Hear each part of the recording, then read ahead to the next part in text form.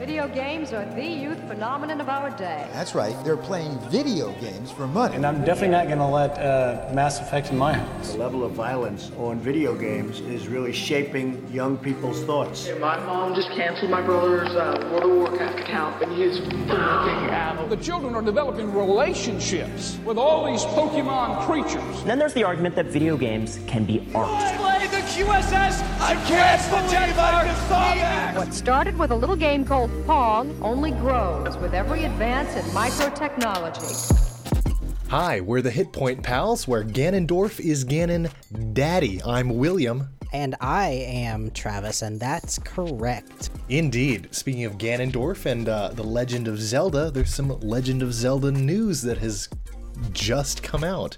A little bit later, we're going to be talking about Total War 3 Kingdoms, which got pushed back a couple of months. Indeed, and in equally sad, or actually sadder news, we're going to be talking about the Blizzard layoffs. Also, the second season of the Overwatch League kicks off this week, and we'll wrap up with a discussion of games we've been playing. Welcome to Hit Point Pals. Yeah, so let's dive right into, I guess, Link's Awakening, because that's the big new thing in the Legend of Zelda series, or in this case, the big old thing. So I watched the Nintendo Direct on Tuesday, and I'll be honest, it didn't interest me very much. None of the things that they had announced really excited me until they really built up this final big reveal at the end, and when it turned out to be Link's Awakening, I don't know, I got some chills, and I said to myself, this looks great. Yeah, I mean, I was pretty surprised. I did not watch the full Direct, so I did not see the final big reveal until I read about it later. A few hours later, and I thought, Link's Awakening, what? It's getting a remake on Switch?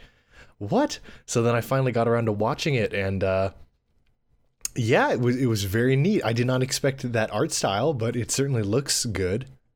The art style is cool. I get the feeling that the characters in this world are supposed to feel very small, like they're almost like toys or something. I'm not really sure what the reasoning behind that is. I guess maybe if you're talking about people who have played the original game over a couple decades ago, which I mean that's before my time, but if you're trying to cater to those people, maybe this is kind of supposed to be some sort of connection to this is your childhood and these are the toys you played with or something. This is a very loose comparison, but maybe, I don't know. That's just kind of what I had drawn up in my mind. Yeah, I mean, I guess that makes sense. I know what I know of Link's Awakening is it's kind of it's a very unserious, kind of lighthearted Legend of Zelda game. It's quirky. As evident by the fact that in the original game and in this new trailer, you see Chain Chomps from Mario as well as Goombas. Yeah. So it's Goombas, okay. You've got little Kirby type dudes. Yeah. I swear the egg on top of the mountain looks like a Yoshi egg. It's from a weird time when they had, I guess what had happened was that they had ported Link to the Past to handheld, to the Game Boy, and then after succeeding with that, they decided to say, hey, we're going to make a brand new game for handheld. And I don't know if it was because they didn't take it as seriously or what, because it was handheld, but it seemed like they just decided to do some weird and goofy stuff with it. Yeah, I'm guessing that's because it's a handheld and kind of maybe kind of a spin-off because it's not on one of the big home consoles at the time. They were given, they had more creative freedom, or maybe they felt more free to do just oh yeah, let's do that. That'd be fun. Right. It Rather definitely than feels this doesn't fit. Yeah. Yeah, I mean, it definitely feels like a spin-off, but not like a bad spin-off. It feels like its own little self-contained story, because the world of Link's Awakening is fairly small if you compare it to other Zelda games, and it just feels very contained within this little town with all these wacky people and then all these wacky things that you encounter. I mean, it's not okay. All of the Legend of Zelda games have wacky things, but in this case, I mean, they're introducing some elements that they're bringing over from other games and stuff. It's like a weird snapshot of a game to look at, because none of the other Legend of Zelda games have quite that same sort of atmosphere and over the top quirkiness injected into them, really. Yeah, and it's interesting that we're getting a Link's Awakening as a remake because, you know, the Legend of Zelda series now is so well established and it's kind of got this, maybe not so much a defined look because, you know, there's always a different look to a lot of these Legend of Zelda games, but there's kind of a defined, when you think Legend of Zelda, you kind of have a certain idea in your head, and this is from a time when maybe it, you know, wasn't really as established. Yeah. So it's like, oh, interesting. They've got lots of freedom there. And I'd be interested to see, from what I've seen so far of the Link's Awakening remake from the trailers, it seems like a pretty faithful remake, but I wonder what other things they might add or change for today. Yeah, I was thinking about that because they did, when they did A Link Between Worlds, it was a sequel to A Link to the Past. And I mean, that's many generations removed and it's a sequel, but this game it's the same title. So from all I can tell, I mean, it's supposed to be just a straight remake, or reimagining, I guess. Remake, reimagining, they're kind of interchangeable, but, I mean, I wouldn't be surprised if there were things that were changed. I mean, we know that, I know that in Legend of Zelda Ocarina of Time 3D, there are a few gameplay-wise things that have been changed. But for the most part, it's a very straight remake, I would say. Yeah. And I mean, I'm not sure what all they would change, if anything, for, like you said, a remake or reimagining, as opposed to like a new entry where they could very freely innovate, whereas this, it's a remake, so certain things, I mean, you very much need a lot of the original game there, or else you're not really remaking, you're just making a new thing. Yeah, and people on social media were very quick to take screenshots of the announcement trailer and set them side by side with screen caps from the old game, and that it really shows how all these different like locations and stuff match up like to the pixel, basically. If you've ever seen any footage or gameplay from the Pokemon Let's Go games, they are kind of the same idea. It's like taking the overworld view of it's taking the overhead like top-down 2D view of the Fire Red or the original like Red and Blue games or Pokemon Yellow, and just translated that into a slight tilt and very modern updated graphics. You can put a lot of those game screenshots side by side and see how those line up very well. Because Link's Awakening and Pokemon Let's Go, both of these remakes, they still have this very constrained feeling of you're still looking at a 2D space, basically, but it's just been made to look very 3D, is what I would say. Yeah, it's 3D, but that third dimension does not apply in any way to the gameplay. Right. It's interesting because it's not like they took the game and made it like a third person over the shoulder or anything. They took it and they just made it brand new looking without changing any of the core mechanics. This is what it looks like anyway. We've just seen trailers, but I mean, that was my takeaway from it. We're basing all this off of, one trailer at the end of the Nintendo Direct, but right. I think on the whole, the fact that it's a remake, it's called Link's Awakening, and from what we've seen, it looks like it'll be a pretty faithful remake, just maybe with visuals changed. Better wake up. Wake up, Link. Link, get woke. At the Nintendo Direct, very early on, I think it was the first thing they showed. Super Mario Maker 2. Okay, yeah. Super Mario Maker 2 was shown off. Yeah, I mean, I have no interest in Super Mario Maker. I have enjoyed the Mario games that I've played. Haven't played one since Super Mario Brothers 3, but I like them. It seems like a very popular game series of theirs. I won't pick it up because I don't own a Switch, but it seems interesting. Seems like there's a lot of positive reception towards it right now online. Yeah, so the original Super Mario Maker was for the Wii U, and I believe there was some version of a port for the 3DS. Yes. Does that sound right? I believe so. So I think a lot of people were anticipating a Super Mario Maker 2 for the Switch at some point, or a version of Super Mario Maker for the Switch. I just think in terms of video games as a whole that it's kind of a very neat thing, because you can look back at like Mario from decades ago kind of being the original platformer, and then now we have a tool that is just there for anyone to pick up and create their own Mario games. I think it's just kind of a neat way to, like, I don't know, almost like relive a bit of like gaming history, and just kind of, because I mean back then that was such innovative stuff. You've got like the smartest people in the world making these games, and then they just release this stuff for you to come out and make it yourselves, for anyone to play around with it. I just think it's a cool indication of like how far things have come. Yeah, and I mean, even if I did own a Switch, I don't think I would be too interested in picking it up. But as a thing that exists, I think it's really cool, especially for, you know, kids. Because it's one thing to like play games, but it's a whole nother thing to kind of get hands on with something. I mean, this isn't exactly, you know, an educational tool, but I think getting hands on with thinking about how, like, oh, well, you know, I've played these games, but how do they go together? What do I find fun? And being able to kind of quite literally make a whole level that you imagine. I don't know. I think that's really cool for kids, and I kind of wish I had something like that when I was younger. But yeah, you know, I think on the whole, yeah, it's pretty neat.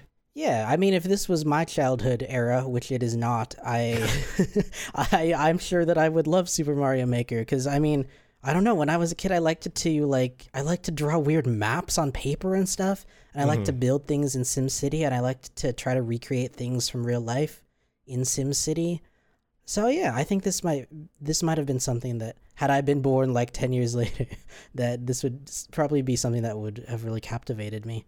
The Nintendo Direct also showed off a new Fire Emblem, which I don't really have too much to say. I think if you're aware of what the Fire Emblem series is, that name alone immediately tells you what the game's going to be like. I don't see anything too new or too interesting to me. So man, that part of the Direct for me honestly was a blur. A lot of it, I think, is because I don't follow Fire Emblem. But another part was like and it's a cultural disconnect, but the trailer was cut so strangely.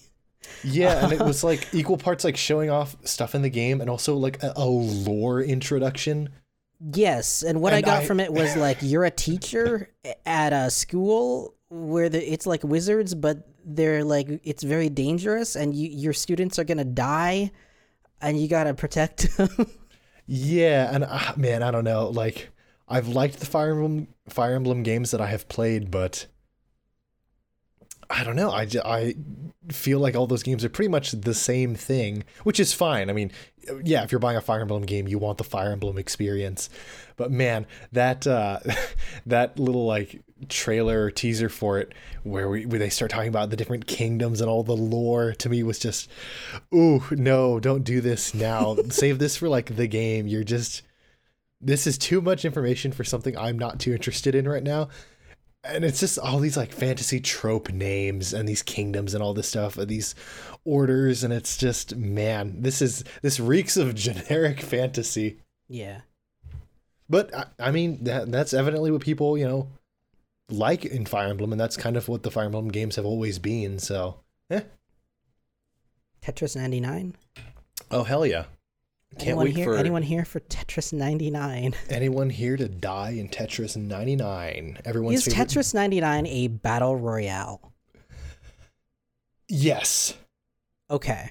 There will be 99 players against one another, and only one will get the victory royale. But okay, but that's just like, that's a last man standing thing. That's like a free for all in a shooter. That's like anything. That's, to me, a battle royale is about exploring and scavenging and being constrained by this circle order of blocks to get the victory. I guess if you want to call it a battle royale, it doesn't make any sense to me. What has the term battle royale even evolved into at this point? A big battle. That's quite that's it. Tetris 99. Yep, coming to Nintendo Switch Online subscribers. So hell yeah. I don't know what that is. It is the Nintendo Online service, kind of like how you have Xbox Live, PlayStation Network. Okay, unlike those, however, I don't know how much that costs. It has much less features, but yeah, I believe for Nintendo Switch Online, Like Xbox Live, I think you can get cloud saves for free, but I think on Nintendo Switch you have to pay for online to get cloud saves. The server space over at Nintendo must be very scarce. It's like, man, I mean, I can kind of understand doing that, but at the same time, it's a handheld. I feel like cloud saves are very important. Yeah. But yeah. Or maybe not, because you're picking up your handheld and you're going wherever with it. I guess, but you know, you might lose your handheld. It might get stolen or something. And that I feel is a lot less likely to happen to your Xbox or your PlayStation 4, unless you carry them around with you in public, at which point, you know, hey. Speaking of handhelds and the Switch, I think, to me, the idea that Link's Awakening is being released for the Switch rather than like the 3DS kind of signals maybe like a confirmation of the end of the 3DS. Yeah, I guess so. Because I mean, the Switch is so like hybrid, really. Like when they first announced it, and they were like, "It's portable." In my head, I thought of it as still like it's still a console. It's still like a console. But the fact that there's no modern like companion handheld or anything, like it really gives me the impression that it's very much what it says it is. It's a hybrid console handheld. And it just seems like all of the game. I mean, there's a new Pokemon game. It's supposed to come out. It's presumably going to come out for the Switch. They're not making things for the 3DS anymore, is just what it feels like. And I think everything's trying to be very centralized on this one new hybrid platform. Yeah, I mean, the 3DS came out back in what, like 2011? Yeah. And then they did that new 3DS with like the slight change in layout and hardware in 2014. So it's been 5 years since the last kind of touch up on the 3DS line. I mean, they've come out with new like cases and things for 3DS, new 3DS XL, new 2DS and so forth. But on the whole, the hardware hasn't changed. So yeah, I mean, I would expect them to be pushing for the Switch to be the new, like the Nintendo console, as opposed to having their portable and their home console line, by putting all of their effort into the Switch, which is both a home and portable game console. You know, you can focus your resources and you can cover both bases. And the Switch is selling really well, so yeah, I mean the 3DS, it's approaching the end if it's not already there.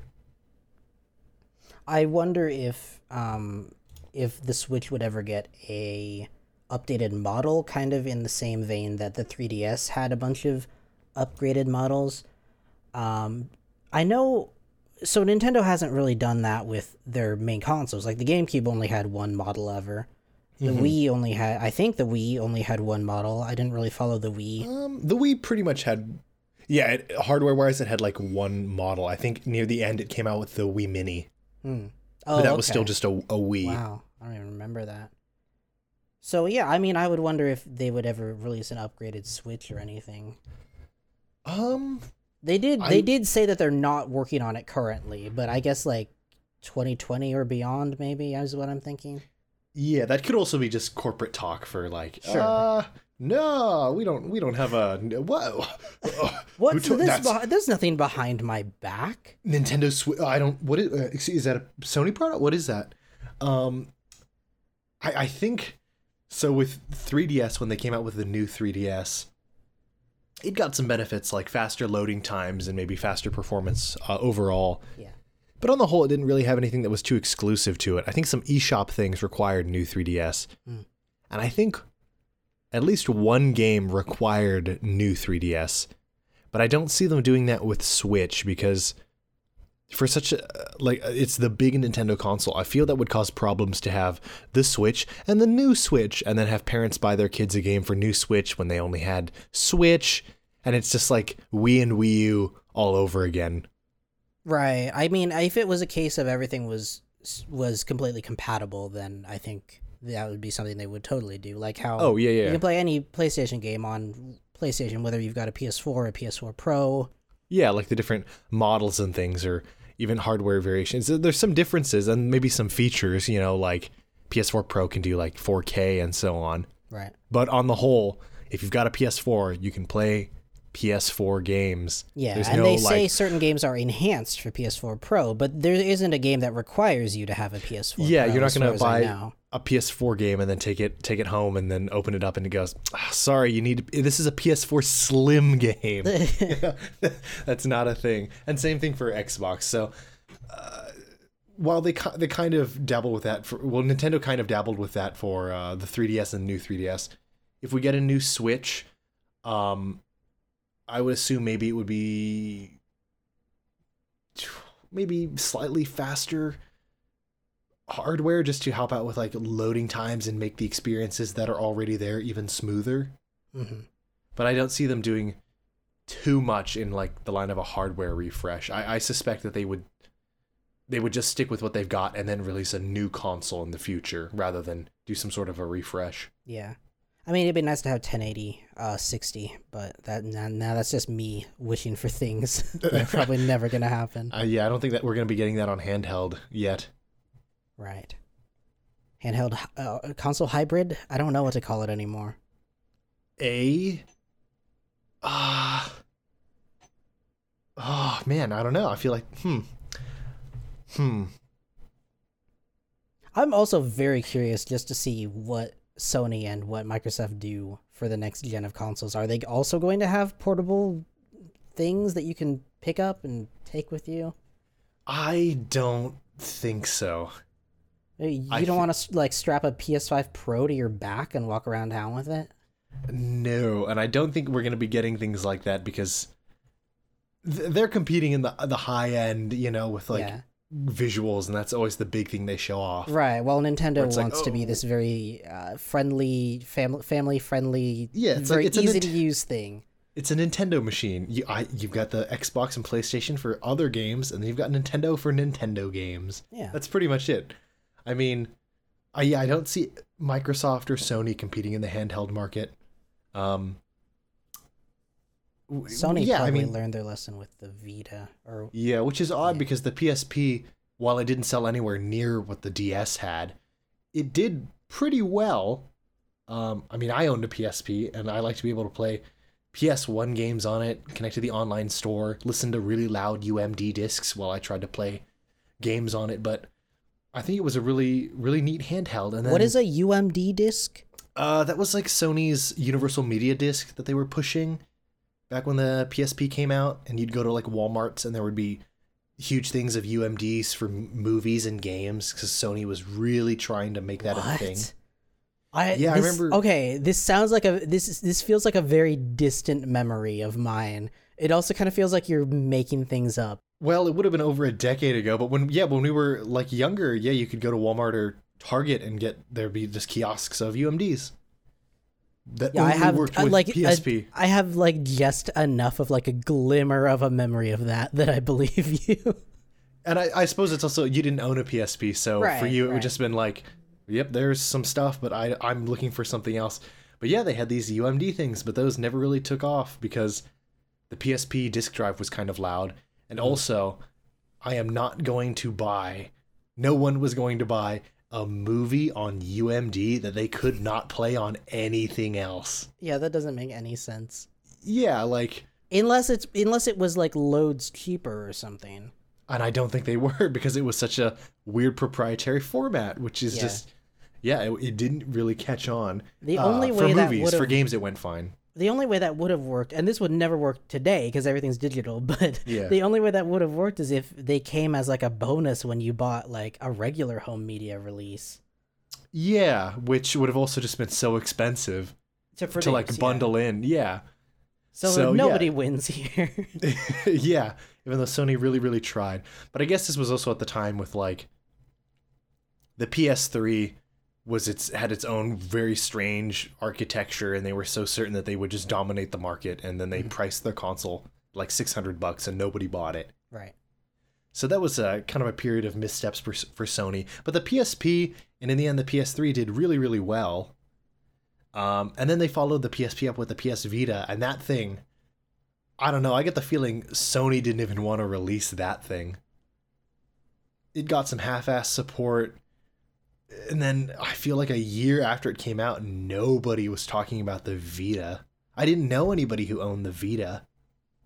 I've heard there's a few really good titles for the Vita, but it sounds like there's literally a few, as in there's not really that much incentive to buy a whole handheld system just to play a few.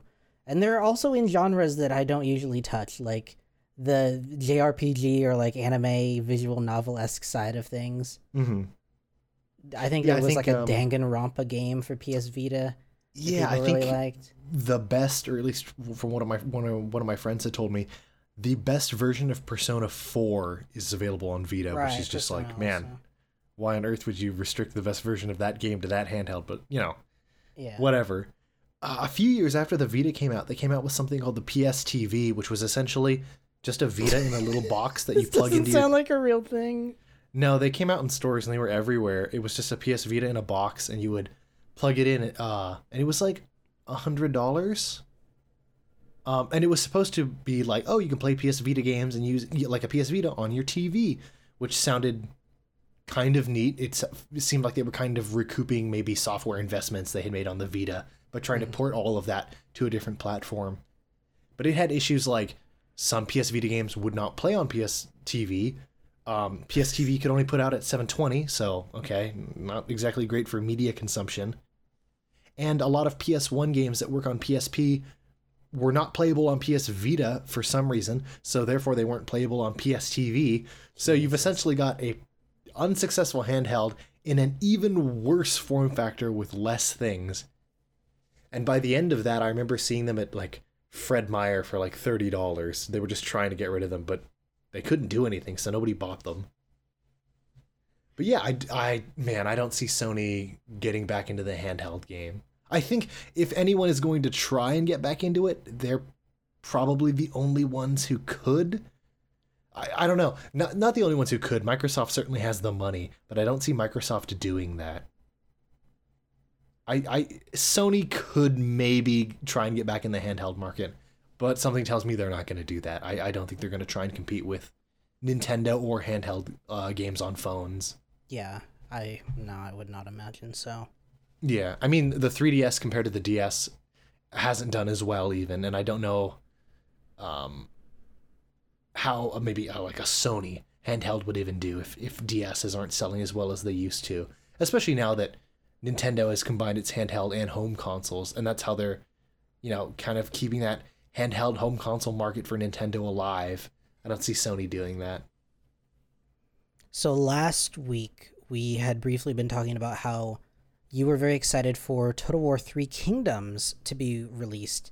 And you mentioned how it was a little strange that they hadn't released any specs or any system requirements for the game. Now we know why. Yet it was only about a month away from release. And then the very next day came the announcement that Total War 3 Kingdoms had been bumped back to May, a May 23rd release date. Yeah, that game was, when it was announced, I was extremely excited for it. I really love Romance of the Three Kingdoms. I just love that in general. I love that period. I love that work. It's one of those great Chinese pieces of literature. It's fantastic. I love it. And I even love Dynasty Warriors, as much of, a weird take as that is. And so I was really excited for Total War 3 Kingdoms, and it was slated for 2018.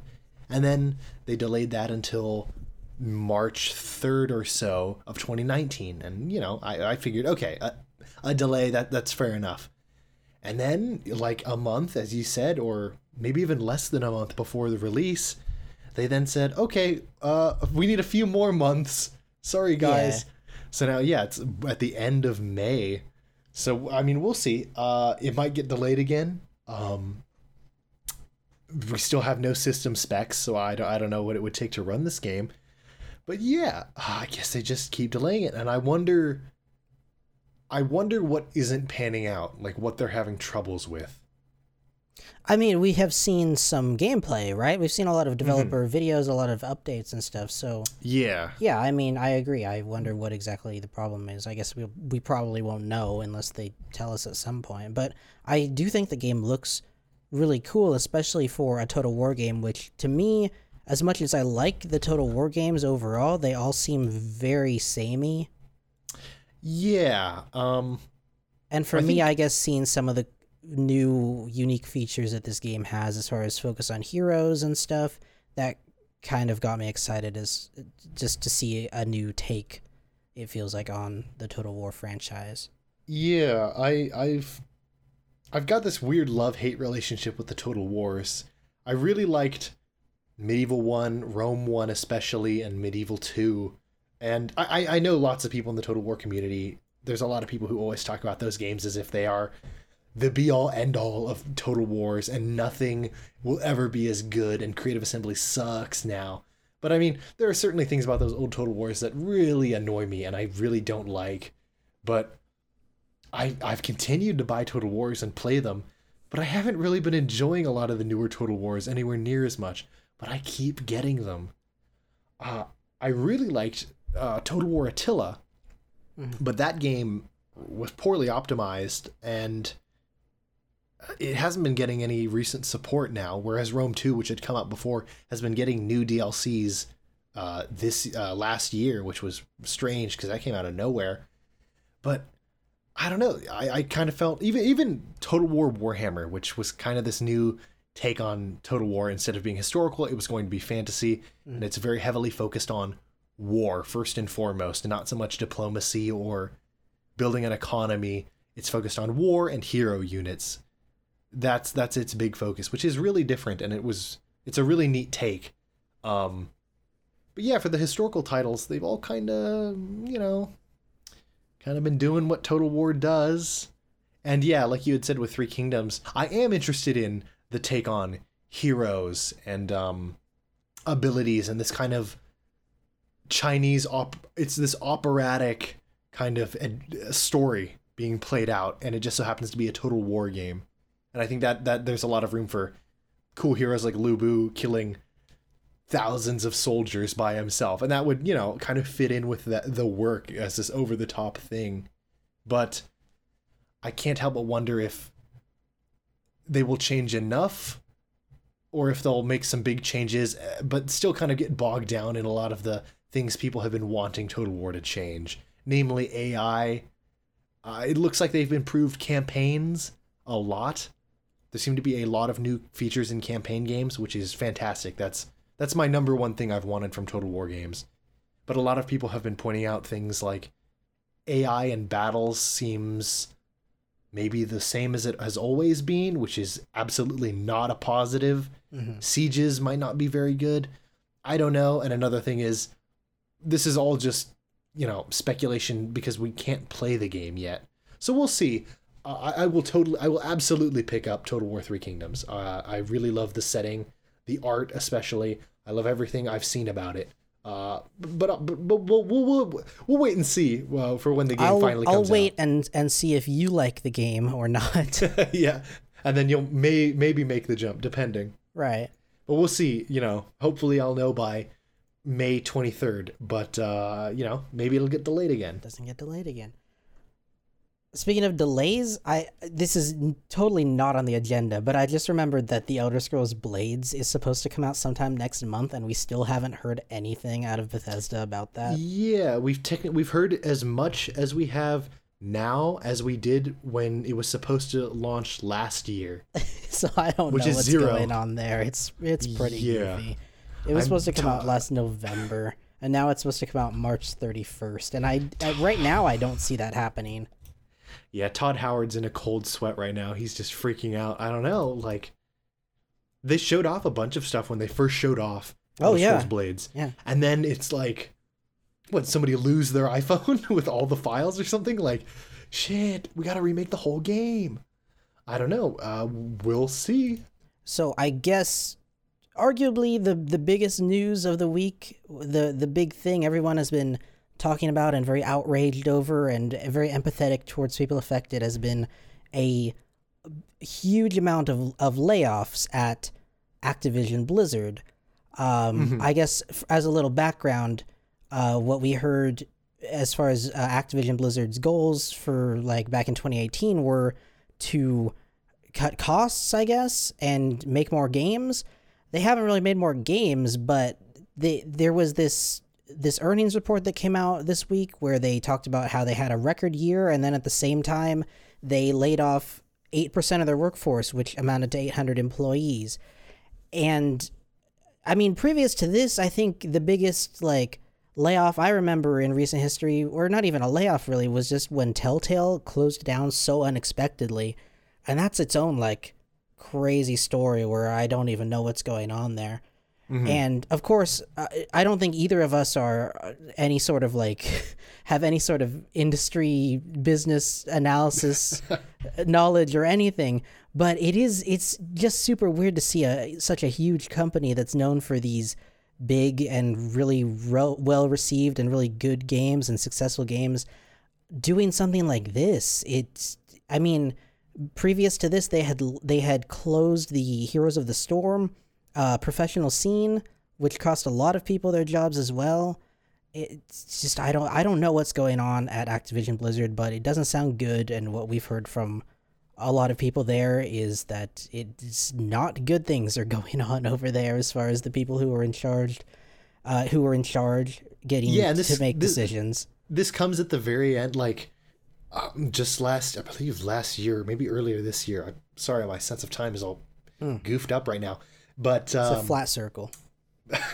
At a BlizzCon or something, it looked like they were going to show like a new Diablo thing, and it was a mobile phone game from a Chinese company that had made another game that was very similar. So people were speculating it would just be a reskin, and they came out and said, yes, we're going to have a new Diablo game for mobile phones. And some players asked like, oh, is this like a joke? Well, for one, I mean, the room just did not respond positively to that. Yeah, and then people asked, oh, is this like a joke? People were, going, oh, man. And then they gave, the person on stage gave that infamous, what, you guys don't have phones? response, which, hey, as bad as that is, that's fantastic. That is some respect. Memorable. That is a pretty all right response. You guys not have phones? But yeah, coming off of that, it seems like public opinion towards Blizzard was kind of this golden child where the articles I would always see about Blizzard were, oh, Blizzard's done this. Oh, it's so great. Overwatch. Oh, it's so great. Diablo 3. Oh, it's so great. But yeah, I guess the Diablo community for a while has been unhappy with what Diablo 3 is. And now hearing about that mobile game, these layoffs, it's just like, wow, I've seen articles and public opinion turn real hard against Activision Blizzard. It is also, I mean, it's weird for me because technically I'm someone who did work in the gaming industry for a little while. Mm-hmm. I was part of an esports organization that was competing in the H1Z1 Pro League. And if you've never heard of that, that's part of the reason okay. that is okay. Yeah. It's part of the reason that it got shut down is that it had no viewership, basically. It was launched on the heels of a game that had a very dwindling player base. And yet they put a lot of money, it sounded like, into this big initiative to have an H1Z1 competitive scene. A lot of people moved out here to Las Vegas, myself included, for these jobs. And we went through the process of this league, and I did the video content for my team. And then was this past November, I believe, was announced that so teams, I guess it sounded like teams had just stopped receiving money from the H1Z1 Pro League. And then that was its own weird thing that still like people are waiting for money to be received, I guess. This isn't any like inside knowledge or anything from me. This is just based on reports. But I mean, that cost a lot of people their jobs, myself included. And I was lucky enough to land on my feet with a very steady video editing job that I ended up getting here in Las Vegas as well. So I was very fortunate to have that happen, but it did leave a very bad impression on me of the esports industry. And I guess in a more general sense, the validity, is that a word?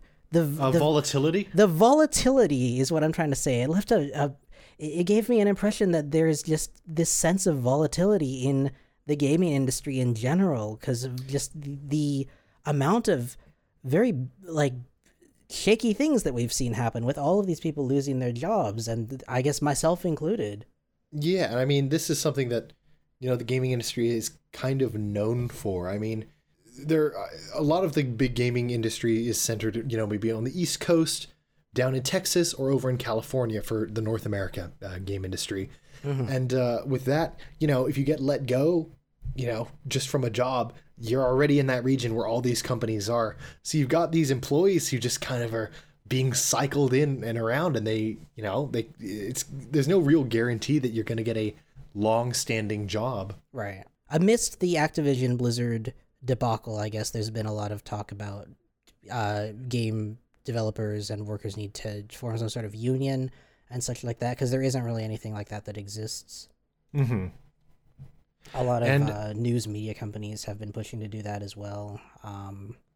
It's just it's cool to me, I guess, that a lot of people have shown these lights on these big problems, and a lot of people are working to try to just kind of call companies out where they're in the wrong, very obviously. Yeah, and I mean it'll be very hard for them to get the ball rolling on getting unionized, but I think this is something that seems to affect pretty much every developer, and I think this is something that they're all pretty much in support of. But of course, your programmer, your artists, they're not the ones making the financial decisions for companies, so we'll see how that goes. Yeah, and I mean, if you're a gamer and you're not directly involved, if you play video games but you're not directly involved in the gaming industry or whatever, I mean, to me, it seems like it would still kind of leave a bad taste in your mouth. This company that you buy products from is out there just treating the people who make these products for you very poorly. Yeah. I don't think any game development company would really want to be known for that, but I guess at the same time, it seems like they don't care. All they care about is profits, really, because they know people will keep buying their games. Yeah, and I guess that's the fundamental thing is people will holler on the internet and then pre-order a game anyway because, I really like it. Yeah. I like I like what I've seen. So, yeah, I mean, these companies, hope that they can correctly judge how big and how serious of a backlash they will receive and how many, what kind of risks they're actually willing to take. Right. Today, we're recording this on a Thursday night. Today was the premiere of the second season of the Overwatch League, and I just have a little bit to talk about this because I really enjoyed the first season of the Overwatch League. It was this brand new thing. I had played Overwatch. I personally enjoyed the game Overwatch, so it was very cool for me to get to watch all of these top players playing Overwatch at the highest possible level. In my opinion, they did some really innovative stuff in regards to making the Overwatch League something that is for everyone to watch. The biggest esports scene, very clearly, is League of Legends, and League of Legends has all these teams like, Cloud9 and whoever else competes, because I don't fucking follow League of Legends, but you've got all these esports teams that compete, and they've got all these names, and if you don't follow League of Legends, you have no idea where to start here. But with the Overwatch League, they assigned each team to a city, so automatically you had a NFL reference point for You've got a foot in to connect with something. You've got something to grasp onto if you've never played Overwatch. And if you have played Overwatch, then you've got an extra layer there. One of the coolest things to watch in the first season of the Overwatch League was the very high-level DPS play. And I'm a terrible DPS player. I like to heal people, and I like to tank. But it's very impressive to me to just watch the intense mechanical skill that so many of these people have, where they're able to just click on people's heads and get all these headshots with McCree or with Widowmaker, sniping people from across the map. And so, in my opinion, the first season of the Overwatch League was a very cool thing. It ended with this grand finals it was aired on ESPN. It was really a big moment for the world of gaming and for the world of esports. And then in the off season, as games, cycle through metas, especially competitive games like Overwatch fell into this meta that was very universally hated, the GOATS meta. A contenders team called GOATS had run with this 3 tank, 3 support comp. The idea being that you're doing so much healing output and so much health is able to be absorbed by your tanks that the only way to counter GOATS is if the other team also plays GOATS, and thus we got the GOATS meta. And this became the meta at the highest possible level during the offseason, during the Overwatch World Cup. The Overwatch World Cup became a drag to watch because everyone was running GOATs and no one was running DPS. DPS is the thing that you tune into the Overwatch League to watch. You generally don't tune in to watch people heal one another or to step out there as tanks, and if you're D.Va, fire a bunch of, missiles at people or run around with your shield if you're Reinhardt. And it's been such a persistently bad meta that Blizzard has failed to address that in general, I mean, there's been a very steep decline in popularity of Overwatch that they have failed to address. Like they've brought in some new heroes, a new hero, I think, since then. There's been Hammond and there's been Ashe, fucking, because she's so forgettable. And none of these things really improved the game. So it's just, it's disappointing to me that they have failed to address any of these issues and that the game has just kind of been in this real stagnant state since then. And I tuned in to catch the first match of Season 2 today, and wouldn't you know it, a lot of goats. A lot of goats. You could see in the Twitch chat, just as everyone was asleep. It was not off to a good start. That's quite literally, I mean, balance is quite literally the most important thing in like any sort of competitive like esport. I mean, okay, popularity of the game, of course, but if it's not balanced... that too, and that's one of the big things, is that a lot less people seem to be playing Overwatch because of the state that it's in. I mean, that combined with other factors, like there's been some arguments that there's been a lot more toxicity in Overwatch games over time. I mean, there's always going to be toxicity in games, but the argument is basically that because of the way Blizzard has, or I should say because of the way this game has evolved into this current meta, it has left it open to just the way that Overwatch is played kind of lends towards people being more toxic as far as calling each other out over comps that they don't like and such. Not tending to take any of the blame upon themselves, because it is a team-based shooter, and a lot of times people seem to just blame things on their team rather than look at self-improvement. I think that's unfortunately just kind of a fundamental, I'm not sure if that's a fixable part of Overwatch as a game, but I mean, when that translates to the pro scene, when people aren't playing the game as much, when they aren't enjoying playing the game and they aren't enjoying watching the game, then you start to run into problems as far as viewership and as far as success, I would think. I've always kind of felt that the bigger a game's esports scene, the more, like, the exponentially more toxic it is. I would say, yeah. I mean, because while you have people playing these games and seeing these really, like, high-level plays, and it's really cool. I mean, you see things that, like, you've dreamt about or you didn't even know a person could do. You can only just wonder, like, how on earth is this person this good? You wind up with a lot of people who really think that they can do that. And the sad reality is most people can't. So then, you kind of wind up with a lot of people who really think that they could be the next high-level player. And when you have a bunch of people who think that they could all be the next high-level player and believe that they are better than everyone else on their team, you wind up with just not a very good... A very volatile environment. Yeah, because one mistake and everyone's going to shit on you. Or one mistake and you shit on everybody else. Right. Yeah. And I mean, yeah, I've noticed that a lot from like what I've played of Overwatch, even in quick play, which is not ranked, it's quick play. There's sometimes people who are, why are you doing that? Blah, blah, blah. And I've kind of been a victim of that too. I don't usually say that over voice chat because I don't think anything will come of it. But, sometimes I've played matches and I'll think to myself, we really don't need a Widow and a Hanzo right now. But, I don't say anything because it's quick play. But, I think on the whole that just the bigger esports scene can help lead to maybe a more toxic environment in first-person shooters. Right. Or just any game in general, I should say. Because I've been a fan and a player of the Counter-Strike games for a long time, like 15 years or so. I've been really big into that series ever since I was really, really young. And not that I played competitively then or now, but I've always enjoyed that series, and I've never noticed those games being as toxic in the same way Overwatch is. Yeah. I mean, certainly there's some degree of toxicity. I mean, you could argue there's some degree of toxicity in everything in life, but I think there's a degree where it crosses just, it becomes an attitude, and it becomes like in Overwatch it becomes a natural thing just it because becomes of the way part the game of the is interactions. built.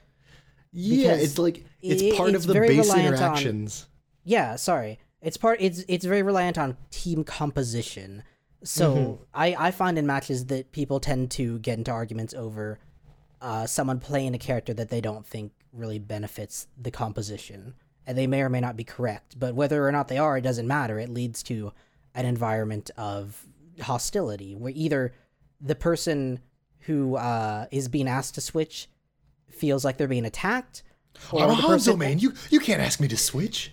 yeah, or even like in the person having to do the asking, feeling bad about that. Yeah, and I have no idea how you would ever remedy that. I don't think you can because, like you pointed out, it's very role based, and if people need to switch, there's already a conflict there. If you're got people wanting the same kind of character or something, you've got a conflict there. People wanting someone to change, there's a conflict there. Whether or not how well you're performing in the current match, there's already a conflict and a tension in the team there.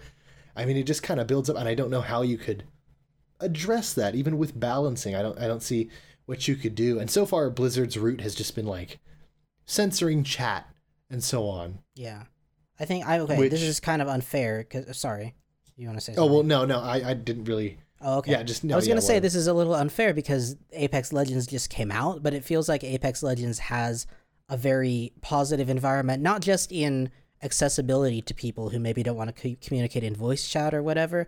But yeah, I mean, it's a very differently built game, of course.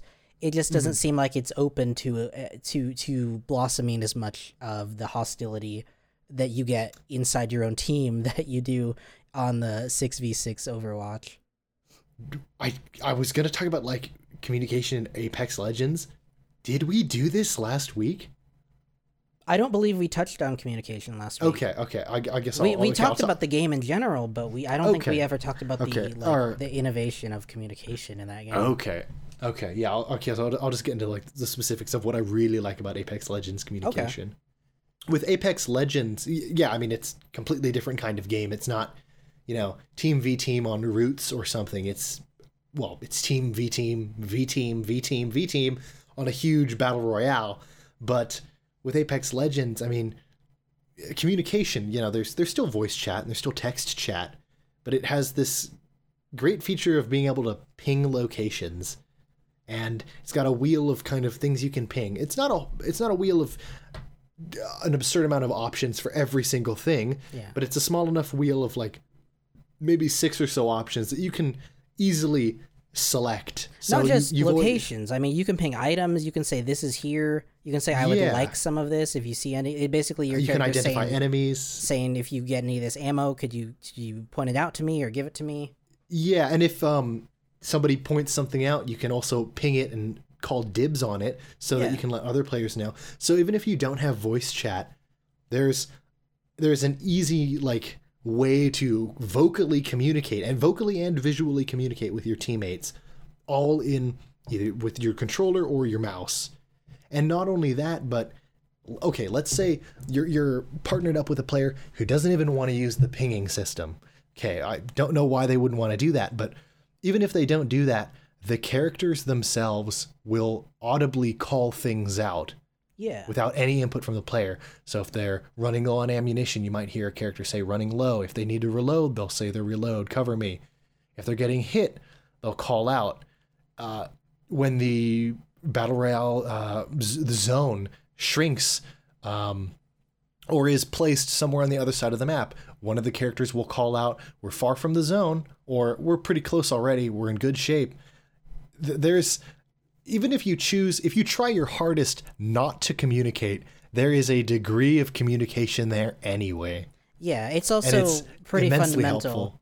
It's also pretty fundamental because it is forced teams of 3. You can't play solo.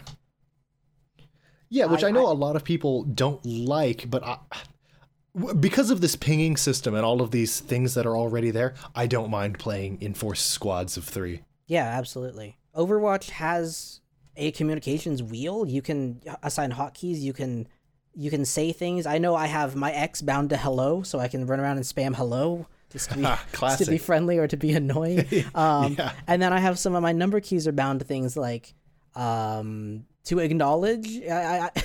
If sometimes if someone will say something in voice chat and I don't want to respond via voice chat, I'll hit number 4, I think, on my keyboard, and my character will say understood or something along those lines. It's not as robust as Apex Legends, and I don't think it should be, just because they're two very different environments. And I know we've been talking about trying to figure out how to fix toxicity in Overwatch. Maybe something like that from Apex Legends, but also maybe that's not even applicable to this game. I don't know. They might be too different of beasts to make that comparison. Yeah, and I mean, we wouldn't really know how that would work out in Overwatch. I mean, evidently no one had ever thought about putting a pinging system in a battle royale until Apex Legends. So right, and I'm sure a lot of games are going to copy Apex Legends now. Oh yeah, absolutely. And I think that's a good thing, though. Yeah, I think, it's a battle royale game, but I've never been the biggest fan of battle royale games. I've played them with friends because they all, everybody I knew got really into them. So I was like, okay, I'll pick up PlayerUnknown's. I never really played Fortnite. I heard of Fortnite. Wow. Play Fortnite? You like Ninja? Where are we dropping, boys? I got PlayerUnknown's Battlegrounds. Never very good at that game. I'm not very good at most games, but it was okay. It was fun to play with friends, but I was never too big into it. I never played Fortnite much at all. And Apex Legends came out, and it was, whoa, a new battle royale. Okay, okay, I'm sure this will work out very well. But it was free, and my friends were getting it, so I downloaded it to try, and it was very fun, and I very much enjoy it right now. Not just as a battle royale game, but as a game in general. I think it's very fun. We'll see how long that lasts, but I really like what they've got here with the forced teams and the very robust communications. Right. And the gunplay. Just everything about Apex Legends feels really, really good. Sometime I think we should spend an episode talking very in depth about battle royale games that we would like, or what we would like to see in a battle royale game. Because we've talked about this before, just kind of conceptualizing games based on the battle royale genre. Some of them start off as goofy ideas, and then we flesh them out.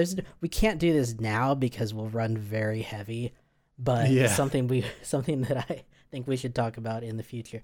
And anyway, to pivot, I don't have to pivot this back necessarily, but just to go back to Overwatch, I think just the initial thing I was trying to communicate was that this season, this second season, is going to be so disappointing as a follow-up to Overwatch League Season 1 if nothing happens as far as this GOATS meta, and it's been so persistent that I don't understand why there hasn't been, I don't know, maybe there has been an attempt to change it, but it's just been bad.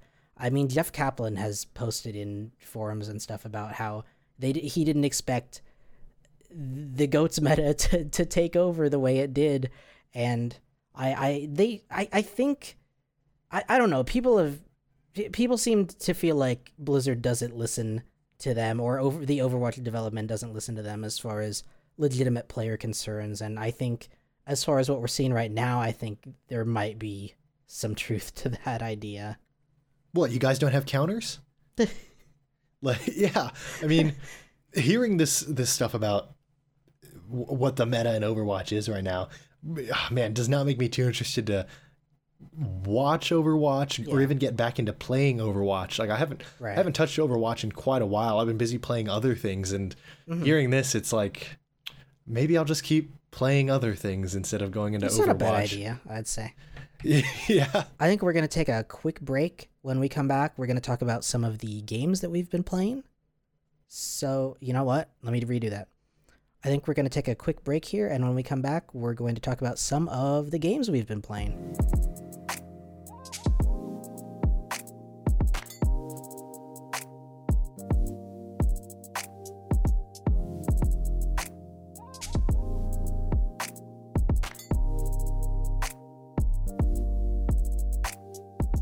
Welcome back to Hit Point Pals.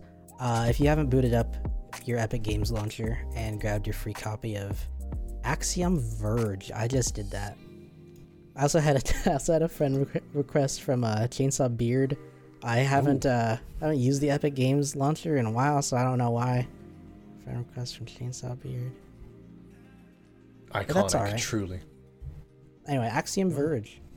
I don't know if you've ever played that.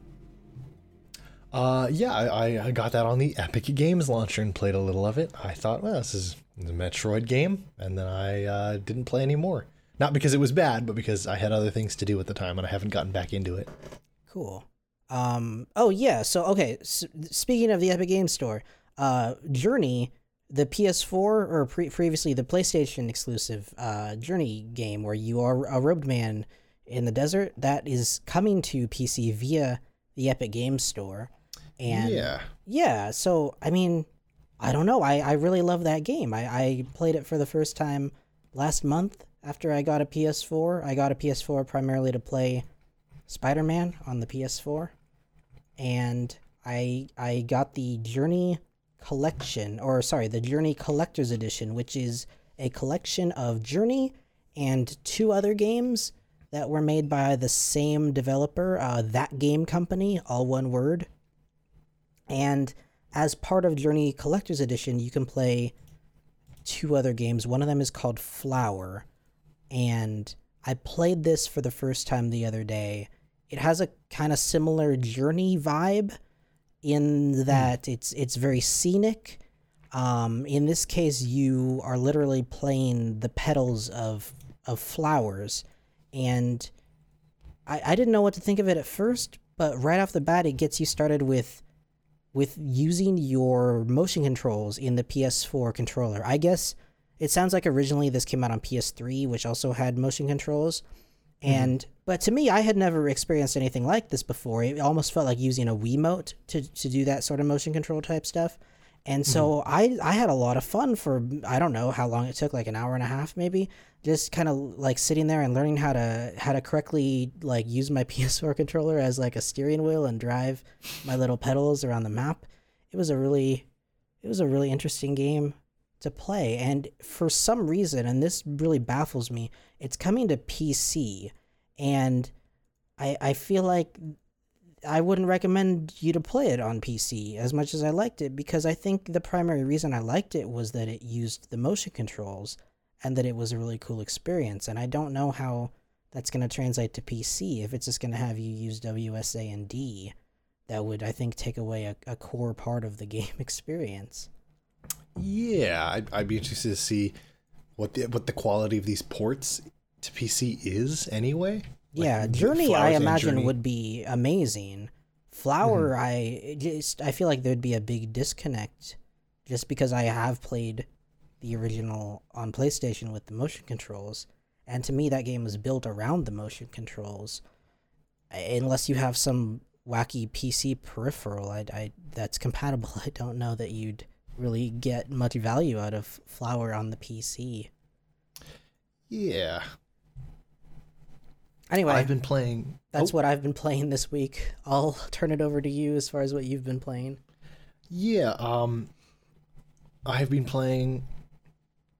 Well, nothing new, but not technically old either. I've been trying Flower to get back isn't into. new. That's been out for a while. True, and Journey. Those are all PS3. PS3 things. Yeah, I've been playing. Jesus.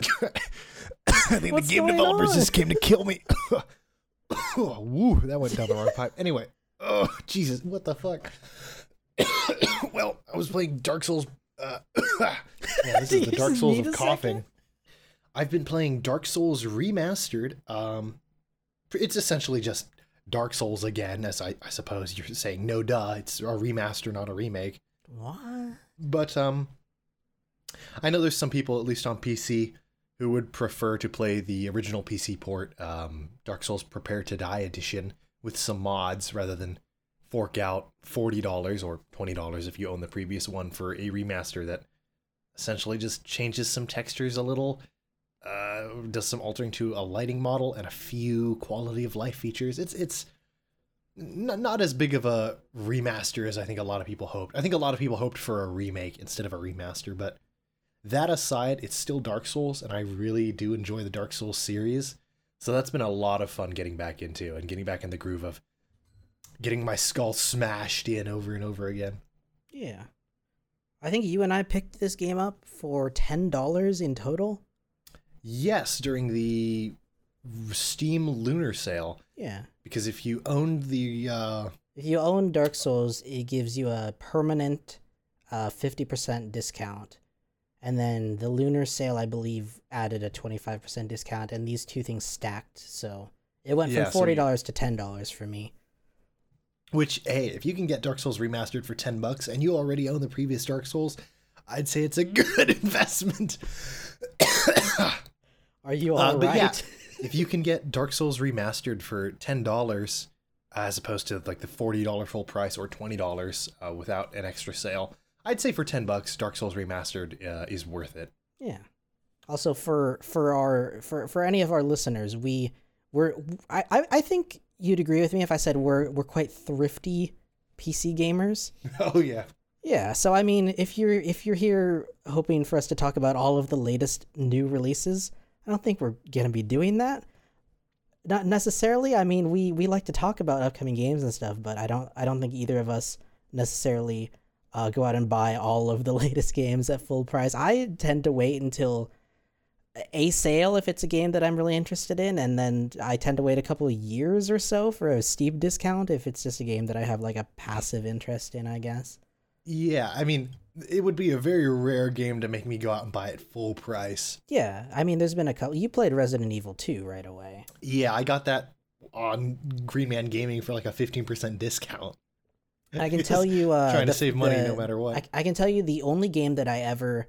Or I should say the first game that I ever pre-ordered was Mass Effect Andromeda.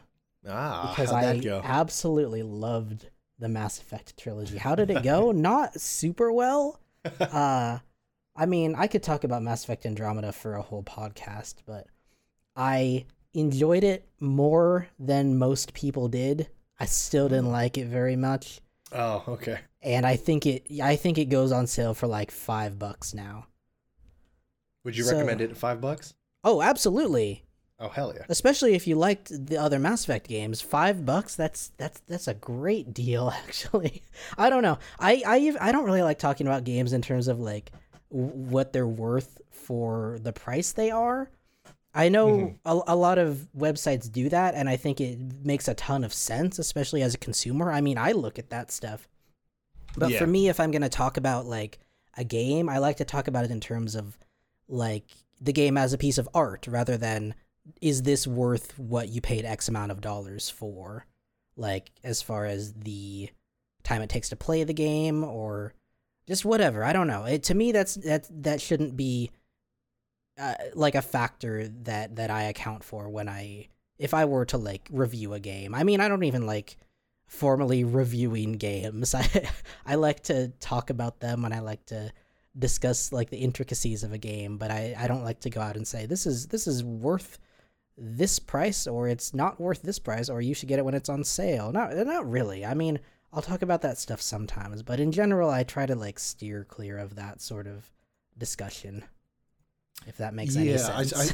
I suppose a problem with the value of game with price thing, I mean, I use it too. I mean, I just used it with how much I think you should pay for Dark Souls Remastered, but yeah. I think a problem with that is, what metric do you use? Or I suppose you'd have to use a combination of metrics for deciding like price to whether or not a game is worth it, because there are lots of games out there that tout 100 hours of gameplay and so forth.